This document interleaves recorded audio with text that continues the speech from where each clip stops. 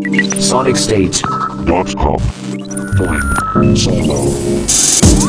Hi, I'm Louis Nicastro. I'm a producer and an engineer in the studio, but I'm also a live engineer as well. But producing is probably my favourite place to be because of the wonderful plugins and the sound, the samples and everything you've got at your disposal. Today we're looking at a song I produced. It was a cover of the 80s classic Wonderful Life by Black.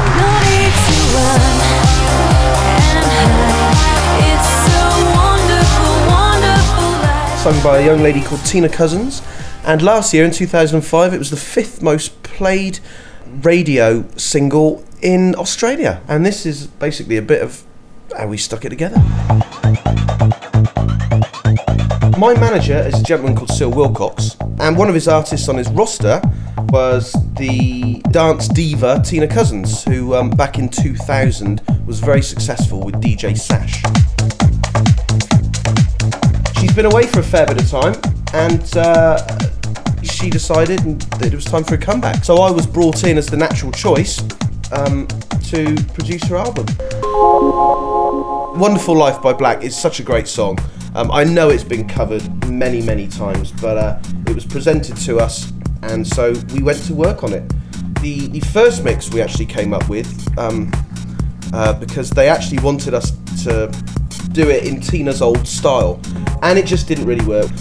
So we went back to the drawing board and we came up with this one. This studio is on a farm in the middle of nowhere just outside of Bath. It's an old dairy farm that is no longer working, but as a result there's lots of outbuildings which Sil had converted. Sil Wilcox is also the manager of the Stranglers. All the Stranglers backline stuff lives here. Lying in the room next door, I've actually got the original bass guitar that JJ Burnell from the Stranglers played Peaches with. So we decided to pick it up and plug it in.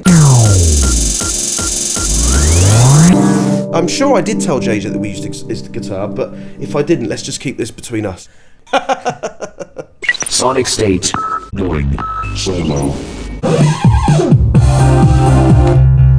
See, if I solo the bass track, what we decided to do, we tried actually playing just the actual bass riff where it just moves between the notes, you know, and you're just striking it on the eighths.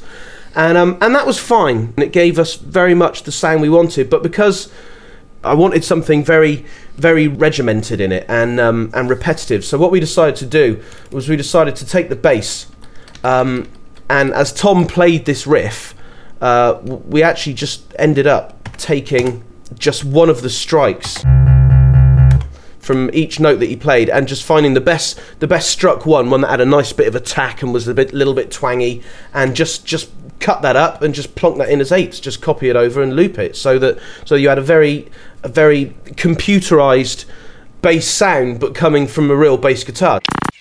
Something that's great when you're playing the bass, because he played it all on one string, you've got the slides up to the next note and the slides down to the next note. So just decided to keep them just for effect, really. It sounded like this. And just love that effect, basically. So that's what the bass does, and then it drops into the first verse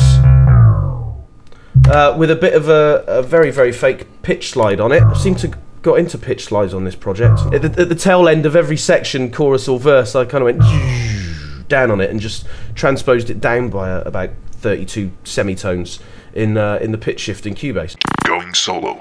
And then we went to the first verse, where everything drops down to basically just the kick drum, the bass guitar, and the vocals. What I decided to do on that bit was put the bass guitar through Camel Fat, which is one of those wonderful little VST plugins that allows you to mangle sounds. It's got great filters. It's got some really, really aggressive high pass and low pass filters that just chop it off virtually with a vertical line. There's no smooth slope as it goes down. It's just aggressive, which was exactly what I wanted. Going solo.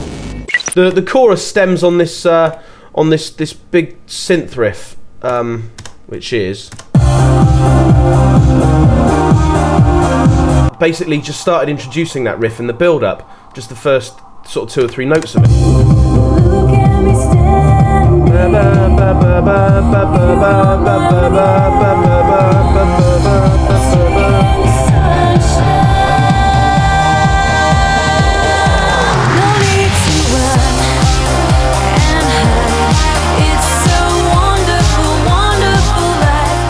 And because the chorus was always going to be big and synthy, and I came up with this lovely riff for the chorus, then the build-up to me just seemed to be all about the transition from the fairly quiet verse to the chorus. I like it when there's a link, and I like it when instruments that are going to come in and make an impact are introduced in some way. Now you can fade things in, you can reverse delay things in or whatever. I'm a big fan of filtering things. I just do love it when things come from nowhere and just open up and just become more and more apparent. Because I love the way that when you put certain things through filters, as the filter opens up, it just totally metamorphosizes as the sound goes, and you think it's this certain thing which, that's sitting nice in the mix, then all of a sudden the filter opens and it turns into this. Then all of a sudden the focus is like on a camera, the focus is fully focused, and it's like, oh no, it wasn't any of them, look at what it was, and it was a big fat synth or something like that.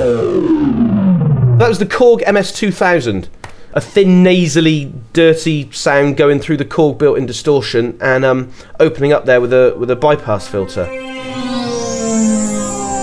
Yeah, this is a great sound from the Waldorf Micro Q. I hate to admit to being a preset user, but these days there are some programmers out there and synth manufacturers who are fully aware that their machines, in the first instance, are only as good as the presets.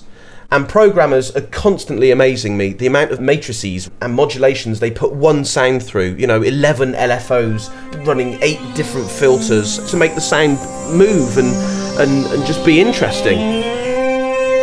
I was actually just playing the sound with one key, but as you put your finger on the key, and it's a 3 oscillator synth, then one of the oscillators would play at the pitch, the other one would come up to that pitch from about 2 octaves below, and the third oscillator would come down to that pitch from about 2 octaves above. And then likewise, when you took your finger off, the sound would keep playing, but the pitches would just wander off somewhere else, but end up somewhere usable. And it was dirty, it was gritty, it just did the job.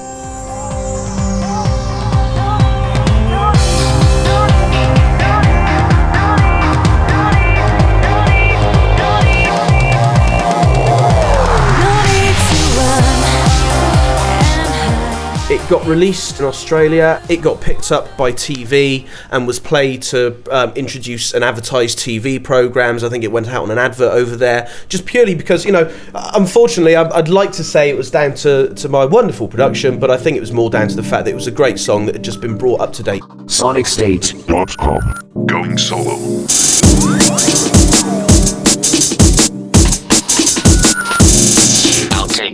And then we get to the bridge, which brings me to the toms. I can't find them. I hear them, but I don't see them. Oh yeah, the ones that say toms.